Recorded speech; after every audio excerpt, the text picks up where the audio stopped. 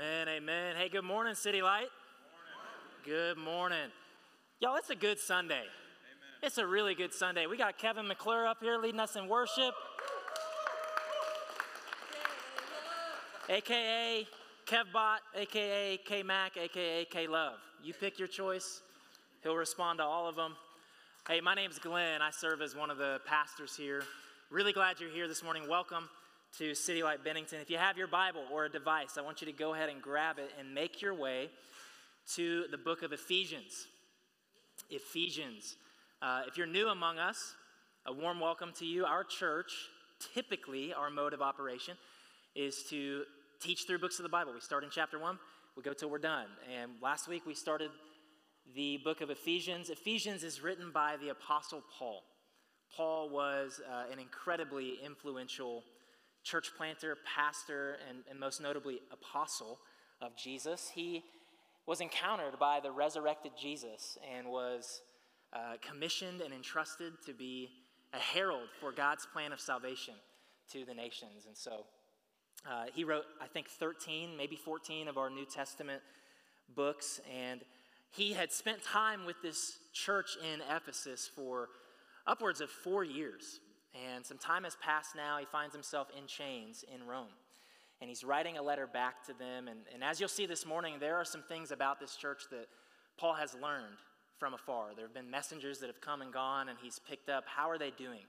And he's writing this letter of encouragement. And listen, the whole first chapter of Ephesians, the last week that Roy preached on, is just Paul saying, we done been blessed. Amen. Double blessed, triple blessed, quadruple blessed. Okay, we have every blessing in Christ. If you are a person who claims Jesus as your Lord and Savior, you have been blessed. Paul cannot find it in himself to put one period in 11 verses in the first half of chapter 1 because he just wants to get across, hey, you've been blessed. There is grace all over your life, Christian. And that's really, really good news. He says, listen, you've been made clean by the blood of Jesus. You are forgiven and there is no condemnation for you. He says, hey, you're no longer a spiritual orphan. You actually have a father in heaven now. You've been adopted. You have a spiritual family. You are one of us. You are a brother and sister or sister in Christ. He says, you've been set on a course toward becoming like Jesus. Sin does not have a hold or power over you any longer. You are no longer enslaved. Paul says, hey, you have power over sin. God the Spirit is in you. He is with you. He's all up in your business, all up in your life.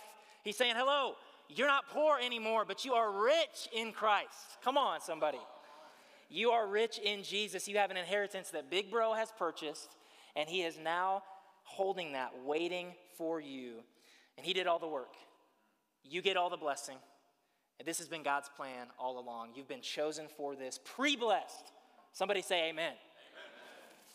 Now let's pack it up and go home. What else do we need? Well, here's the thing. We actually do need something else. As I was writing this, I thought we do need something else. There are folks in this room this morning who are on a spectrum. On one end of the spectrum, this may be you. You're a person this morning who you give a hearty amen when I asked for it. It wasn't manufactured. You're thinking about all you have in Jesus. Your hands are raised. Tears are falling. There's prayers murmuring. God's doing a fresh work in your heart as you take inventory of all that you have in Christ. People in this room who can't contain a smile. There's a hop in their step. They're energized because God would be mindful of them and carry out his plan of salvation, and they would be benefactors of that. But yet, let me say this, conversely, on the other end of the spectrum, all the way over here, there are plenty of people in this room. Let's be honest, when I list off all the blessings of Ephesians chapter 1, if I came and found you, there would not be a pulse I would feel in your arm right now. You've been coming to church for months. Maybe you've been coming to church for a whole year. I haven't seen a smile on your face. I haven't seen a hop in your step. There is not a joy that is tangible in your heart. You have felt exhausted, angry, bitter for weeks, months, even a year. You're wearing it on your sleeve, and something feels like it's kind of just stuck in your soul. Now, we are maybe not all the way over here, and maybe not all the way over here. But all of us find us somewhere along that. And here's the thing. You are probably familiar with the good news of Jesus. Most of the people in this room, that Christ died for our sin and that he rose again to new life. that we have resurrection power, that we are not alone, but God has reconciled us to him. You know it. There are people in this room who are familiar with all the stories, and maybe you've heard them many times, but there seems to be a chasm, a gap, a disconnect between all that you know and how right now on this Sunday morning, May 2 of 2022, you're not feeling it. You're not sensing it. It's not the thing you wake up in the morning thinking about, cherishing, and living in light of. Big or small, can we all confess that there is that gap that exists in our life? Here's what's at stake. You and I, every day, we are fighting a battle for vision. We have to all admit this morning that we don't always see things clearly. There is the dynamic of spiritual blindness that's alive in all of us. And for every blessing that God gives, there is an opposite lie that's spoken by a real enemy, the evil one. For every spiritual reality that God declares over us, there is a circumstance or a conflict or some kind of trial or suffering or an emotion that blinds us and binds us in our own pseudo-reality. We are robbed of so much every day as children of God because all the things we know of God, all the truths that we agree with about him are not making their home in our heart and right now in our lives, influencing who we are and how we live.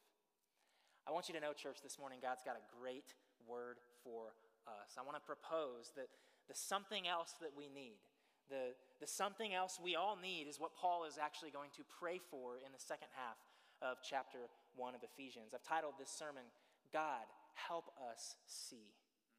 God, help us see. And my aim is that we would use that simple prayer as a weapon in our daily life. We've got proverbial spiritual glasses that we have on every single day, and there are a million things that are throwing mud all over those glasses. And we need to take the gospel Windex, and we need to spray, and we need to wipe away, and we need to see things clearly. Oh God, help us see. Do y'all understand right now how much this is playing a role in your life? In the moment-to-moment, day-to-day. This is a reality right now that actually needs to change in the heart of God's people. And Paul's going to pray for it, and he's going to show us how we ought to pray for one another. So I want to pick it up in verse 15 of chapter 1 as Paul begins. He says, for this reason, he's referencing the entire first half, all those blessings. Because I have heard of your faith in the Lord Jesus and your love toward all the saints, I do not cease to give thanks for you, remembering you in my prayers. I want to pause right there. What encourages Paul's prayers is that the churches that are in Ephesus, they have two things that are shored up. Two of the most important things that are shored up. Number one is he says, hey, your faith is in the Lord Jesus. Number two, he says you have a love for each other. You have a love for all the saints. And context actually makes this really, really significant. One, Ephesus, hot mess of idolatry. A really, really weird, crazy place to live. City is filled with pantheism, multiple gods. There's a popular temple dedicated to the goddess Artemis, where worship is just fornication. There are faiths in a million different things in Ephesus, and here a church stands, a community of people who say our faith is in the Lord Jesus. Not only that, but they don't just say our faith is in the Savior Jesus, it's in the Lord Jesus. Our knee is bowed to him. Our obedience is unto him. And Paul knows that and celebrates that. It says, I give thanks for you. Number two, Ephesus was diverse. Huge city. Hundreds of thousands in population. Different ethnic, religious, socioeconomic backgrounds. Many, many, many reasons for people to come together in Christ and be divided. But no. There's a love. There's a love amongst the saints. There's a unity amongst the saints. Genuine love. These two facts, these two things that are shored up in this church give Paul the confidence to write this letter and to call all of them saints. To say these are two real, true Christians whose faith are in the Lord Jesus and whose love is for one another. And because of that, I cannot stop giving thanks to God for you. City Light, can I just pause and say, as your pastor, I give thanks for you. Only God knows why he has entrusted the mission and the ministry of his gospel message to the church. In progress, broken, messy people. God has entrusted a precious, sacred message and ministry to us. I know a couple things. CLB is filled with people who have faith in the Lord Jesus, even when the culture around us does not have faith in Jesus. And City Light Bennington is filled with people who have a love for each other, even though we are really different. Can we just acknowledge that? We're really different. So I give thanks to God for you. And I want to call each of us to give thanks to God for each other. And here's why. Listen, Paul doesn't give any other qualifiers for his thanksgiving. And not only that, based on the rest of the letter, he knows that the churches in Ephesus are flawed. He knows that they have a lot of problems, and he still gives thanks constantly, generously, unceasingly. Christians, what if we aim to outdo one another in thanking God for each other simply because faith and love are alive in this church? Can we do that? That was for free. That was a bonus. No cost to you. Verse 17, Paul is going to continue and show us how to pray. He says, I remember you in my prayers that the God of our Lord Jesus Christ, the Father of glory, may give you the spirit of wisdom and of revelation in the knowledge of him, having the eyes of your hearts enlightened. I want to stop right there. First, we need to pray this. God, help us see you. God, help us see you. In the Old Testament, Isaiah 11 is an example. The Holy Spirit is called the Spirit of wisdom. And here Paul adds the Spirit of revelation. This is describing the ministry of the Holy Spirit, the illuminating work that he does. The illuminating work where he gives us deeper realizations, deeper understandings, a deeper sensing of who God is and how he has revealed himself to us in Scripture. 1 Corinthians 2:12, Paul, writing to another church, says, now we have received not the spirit of the world, but the Spirit who is from God, that we might understand the things freely given us by God. Can I just summarize this little section right here? Paul is just praying, oh God, help people see you. Help people see you, for that is enough. Charles Spurgeon wrote this, oh, there is in contemplating Christ a balm for every wound. In musing on the Father, there is a quietus for every grief. And in the influence of the Holy Spirit, there is a balsam or a treatment for every sore. He asked the questions, would you lose your sorrow? Would you drown your cares? Then go. Plunge yourself in the Godhead's deepest sea, be lost in his immensity, and you shall come forth as from a couch of rest, refreshed and reinvigorated. Here's a sobering but helpful diagnostic question for us to ask ourselves this morning. Do we know God better than we did this time last year? Do we know God better than we did this time last month? Do you know God better than you did this time last week? Church, I think one of the greatest mistakes that we make is thinking, I know what I need to know. I know what I need to know. I have the facts. I've got it. I've received it. Could it be that there is more for us to learn about God's character, about his personality, about his faithfulness, about his love, about every spiritual blessing in Christ that is listed, which is not exhaustive in this passage, that we might have a better sense of him than we did before? Oh God, help us see you. The second thing that Paul prays for is, God, help us see reality. Help us see reality. In biblical terms, the heart, he says that the eyes of your heart, notice that, the eyes of your heart would be enlightened.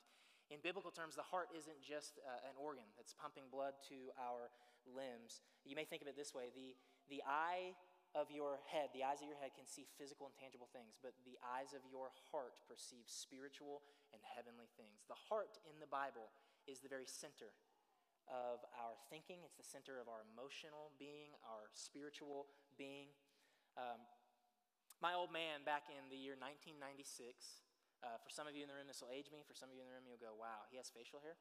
I was 5 years old. We went to a Royals game, Kauffman Stadium in Kansas City.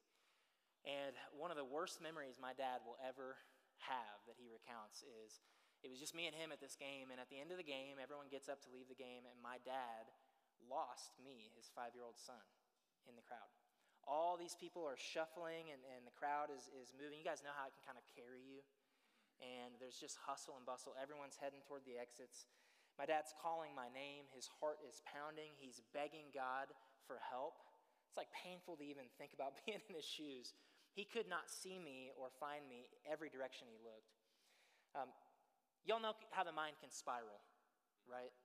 I mean, you in like 5 seconds can go to the farthest logic of something and imagine that and then just be in a place of total despair. So I'm sure in those moments he thought of all the worst scenarios, having to talk to police and to my family and never seeing me grow up. Dare I go on? You depressed yet? In reality, it lasted 10 seconds. And the whole time I wasn't more than 10 feet away from him. When his eyes finally found me, can you imagine the relief that my dad felt? Can you imagine the joy, the thanksgiving, how he snatched me? Many of us right now, let's be honest, we're in a season that is really bad. You're in some kind of trial right now. There's some kind of suffering. There's questions you're asking. Your mind and your emotions, in big or small ways, are spiraling. You're thinking to the logic end of something. You feel trapped. You feel depressed. You feel depleted. And you've literally forgotten what it feels like to laugh until you cry. You've forgotten what it feels like to shed a tear thinking about how good God is in a moment in your car. You've forgotten what it feels like to sing a song of praise and something moves in your bones. You've forgotten what it feels like to feel light, to smile, to not constantly worry and be pessimistic about something that's present or something that's coming in the future. It can be a short list of things, a long list of things. And to be honest with you, it feels like eternity in your life right now. It's 10 seconds to God. He sees us as lavished with grace and blessing because we belong to Jesus. He sees us as recipients of every spiritual blessing in the heavenly realms. Oh, what relief, what joy, what thanksgiving we would have when the eyes of our hearts are enlightened to see reality. This is why, maybe you just need this verse this morning, wisdom from Proverbs. Proverbs 3:5, trust in the Lord with all your heart and lean not on your own understanding. Think about this. How does Paul describe our spiritual blessings? He says, blessed are you by every spiritual blessing in the heavenly realms. What does that mean? In the heavenly places, in the heavenly realms. Can I just propose to you this morning? The heavenly realms pre-existed the earthly, and the heavenly realms will post-exist the earthly. Therefore, can I propose to you the heavenly realms are more real than the earthly? To have the eyes of our hearts enlightened, or to see things the way that God sees them, which is the way they really are. Are we perceiving this? God, help us see reality. And oh, church, get ready, because Paul's about to tell us a few ways that reality ought to shape us. Ephesians 1:18, he's going to continue, having the eyes of your hearts enlightened, that you may know what is the hope to which he has called you. Third, Paul is praying, God, help us see our hope. Y'all, we just can go straight to hopelessness so fast. That seems like the posture of the church these days, is just wondering when it's all going to end and just not being in a hopeful place. The people of God ought to be the most hopeful people on the planet Earth. This is paramount that we get this. I'm just going to say it plainly. Hope is why we're all here this morning. We are hope-filled creatures. We are hope machines. How do I know? We keep getting up out of bed. We keep going. There is something in our future that we are anticipating and working toward. We want to claim something in the future that we are currently without. That's why we keep going. We are always looking ahead and thinking of and experiencing, possessing something we don't have right now. And Paul's declaration is this: Jesus is the greatest hope. Jesus is the greatest hope. Jesus is the unfailing hope. And what does that hope look like? Ephesians 1, we read it last week, verse 9 and 10.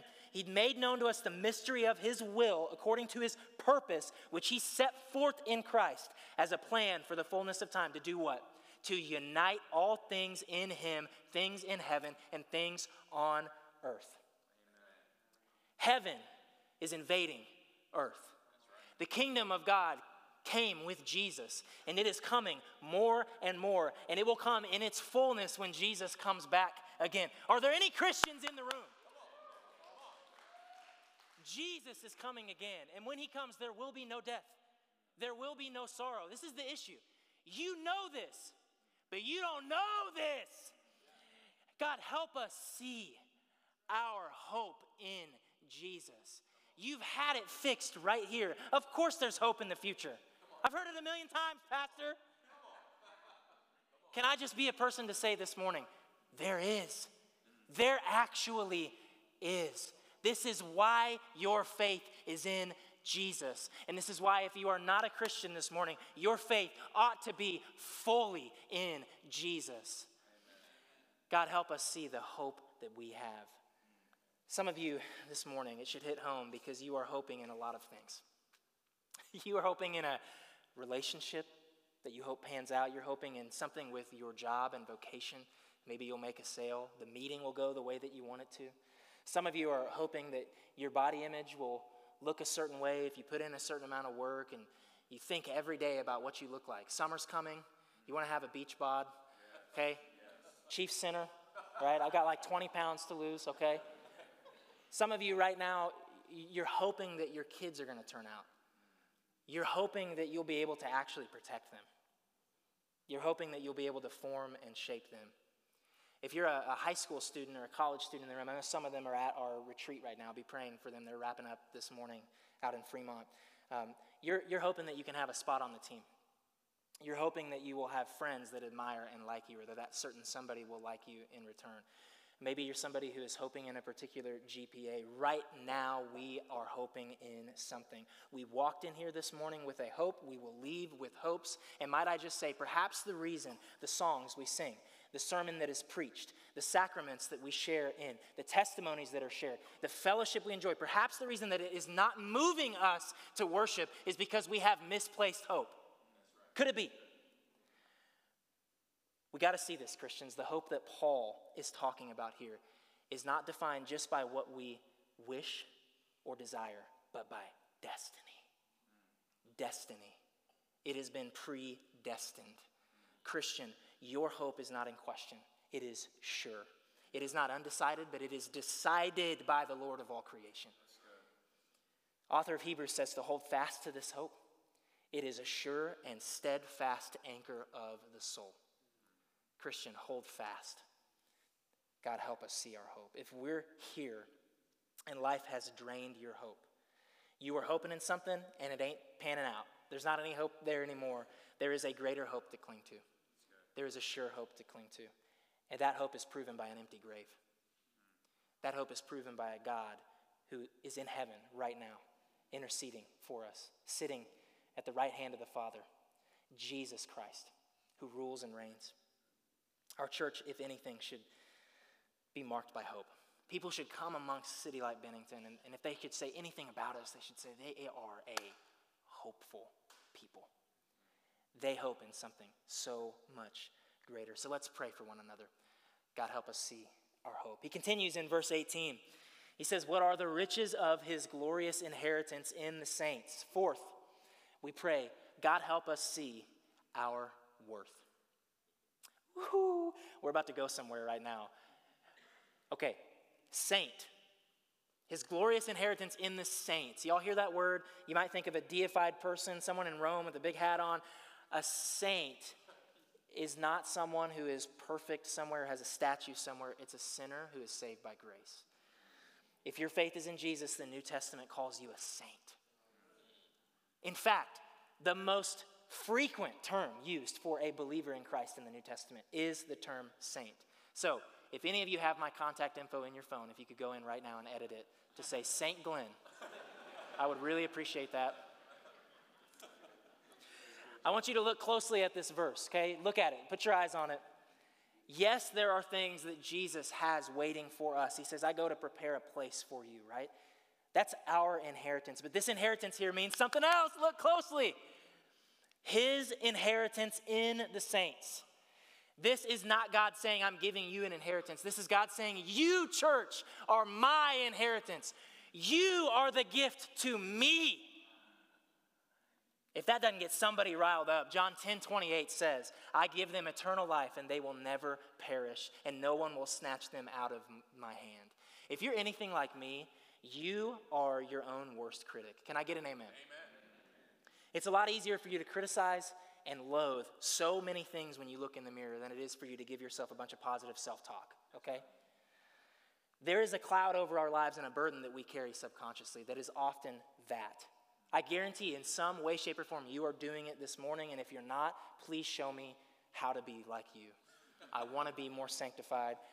My bachelor party back in 2015, I had a bunch of buddies, at my wedding party. We went out to a lake house. We hopped on a boat. We went out. We tubed. We had a blast. We feasted, a bunch of great food, and someone had the idea, let's get a little bonfire going on the beachfront, if you will. We're all going to get chairs and sit around it. And somebody said, hey, we're going to go around one by one, and we're going to take the time to say out loud what it is we love about Glenn. And so one by one, my brothers in Christ, my blood brother, guys who are so dear to me, went around and said, here's what I enjoy and envy about you. Here are the ways I see Christ in you. Here are ways that I have had my life and my faith enriched by you. I will never forget that because I felt so loved and valued, and I felt worth in those moments. Hearing that stuff was just so foreign in light of, don't miss this, in light of all the things that I say to me about me. Do you say things to you about you? And here's the thing. This was a bunch of sinful and messy men speaking words of affirmation to me, church. How we ought to feel when God, the creator and sustainer of all things, the Alpha, the Omega, the beginning, the end, the great I am, he looks at us who cost him the life of his precious son, Jesus, and he says, I pursued you. I endured for you. I purchased you with my blood. You are mine. You are my bride. You are my treasured possession. I love you. You are my inheritance. Wow. Wow. Christian, wake up and look up. God loves you. You are his inheritance. Oh God, help us see our worth. What is it in your life right now? From the enemy, circumstances, things you're saying to yourself that is just mud being thrown on those proverbial spiritual glasses, keeping you from seeing and hearing what God is saying about you. Finally, Paul is going to reach the crescendo of this passage, the main act, if you will, the thing that influences all the other things. We see it in verse 19. And what is the immeasurable greatness of his power toward us who believe? According to the working of his great might that he worked in Christ when he raised him from the dead and seated him at his right hand in the heavenly places, far above all rule and authority and power and dominion, and above every name that is named, not only in this age, but also in the age to come. Finally, we ought to pray, God, help us see your power. God, help us see your power. I did some research leading up to this message. Went on Google, and the grave is still empty. The tomb is still empty, y'all. Jesus ain't back in there. He's alive. There is resurrection power. Like the good news of Easter has not left us today, nor does it ever leave us. So God, help us see power. Paul says it's immeasurable. It's a great might. It's a power that raised Jesus from the grave. It's a power that brings life where there is death. Does anything feel dead in your life right now? Does anything feel dead? God can bring life where there is death. Jesus is far above all things. He has rule. Everything is under his feet. We've witnessed a lot of greatness in our lifetime. And that's the same thing in Ephesus. It was the same thing. Statues and monuments and temples to every god and goddess and every accomplished person. They're all dead. What are you giving permission to have more power in your life right now than Jesus Christ? What has more power, more rule over you in your life right now, in your thought life, in your emotions, in your will, than Jesus Christ? Nothing has the same kind of power that Jesus has. You, Christian, can I just declare this right now? You can choose today to not be weak. Hello, Christian. You can choose today to not be powerless. You can decide today that you are not a victim. You are part of God's chosen people. You have been marked with a seal. You have new ownership. There is a new brand on you. You belong to God. You are God's child. You don't have to stay stuck. 3 times in the first half of this chapter, Paul says, to the praise of his glory, to the praise of his glory, to the praise of his glory. That means that anything you're able to do, that means that any way you're able to walk in obedience, any way you're able to have hope in Jesus, it's because there is a sustaining power that is within you. Praise God for his power. Oh, God, help us see not only the way that your power is already working in us and sustaining us, but God, help us see that there's more for us. It is immeasurable. There is no end, there is no limit to it. And finally, this is not only an individual power, this is a corporate power. Woo-hoo-hoo. Last 2 verses. Verse 22. And he put all things under his feet and gave him as head over all things to who?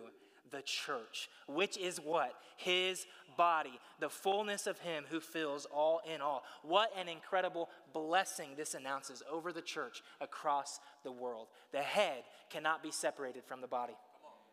Who's the head of the church? Who defends the church? Who holds the church without fail? Jesus loves his church. He wants to serve his church, bless his church, protect his church, pour out spiritual gifts in his church. He wants to build his church. He wants to exercise his power in and through his church. City Light Bennington, this right here ain't a joke. This is a real thing that's happening that God is doing in his kingdom right here in our region. Can we wake up? Can we see that God is bringing life where there was death? God is bringing hope where there was hopelessness. God is bringing power to the powerless. There is resurrection power that's real. And in closing, what does it mean, Christian? You are poor in nothing. I want to tell you something right now. You already, if you're a Christian, you already have a perfect, ongoing, interactive relationship with the living God. You already have all hope. You already have unmatched worth. You already have power from on high. Do you hear this? It's all on you. It's been thrown on you, lavished on you right now. We do not lack anything for life and godliness because of what Jesus has done. Praise his name. Oftentimes, the gap, the chasm, the disconnect between knowing these things and feeling them and sensing and living in light of them is surrendering our emotions and our wills to a new reality and saying, God, please help us see. The reason every great movement of God is birthed in prayer is because I can't preach a sermon to convince you of all you have in Christ. You can't watch a YouTube video. You can't listen to a podcast. It's powerless. No. Something, be it a circumstance, an emotion, a demonic influence, is polluting the eyes of your heart today, Christian. You just need new eyes to see. And when a spirit of revelation and wisdom removes the scales from our eyes, and when the eyes of our hearts are enlightened, watch out for the church of Jesus Christ. Watch out. When we see Jesus for who he is and all that we have in him, I won't even need to preach a sermon for us to uproot our lives, for us to give all that we have, for us to make sacrifices, for us to have joy, hope, peace, to bring change to this community, change to the world. I want to pray this prayer over our church in closing. And I'm asking God to do something with it. God, help us see. Would you bow your head and pray with me?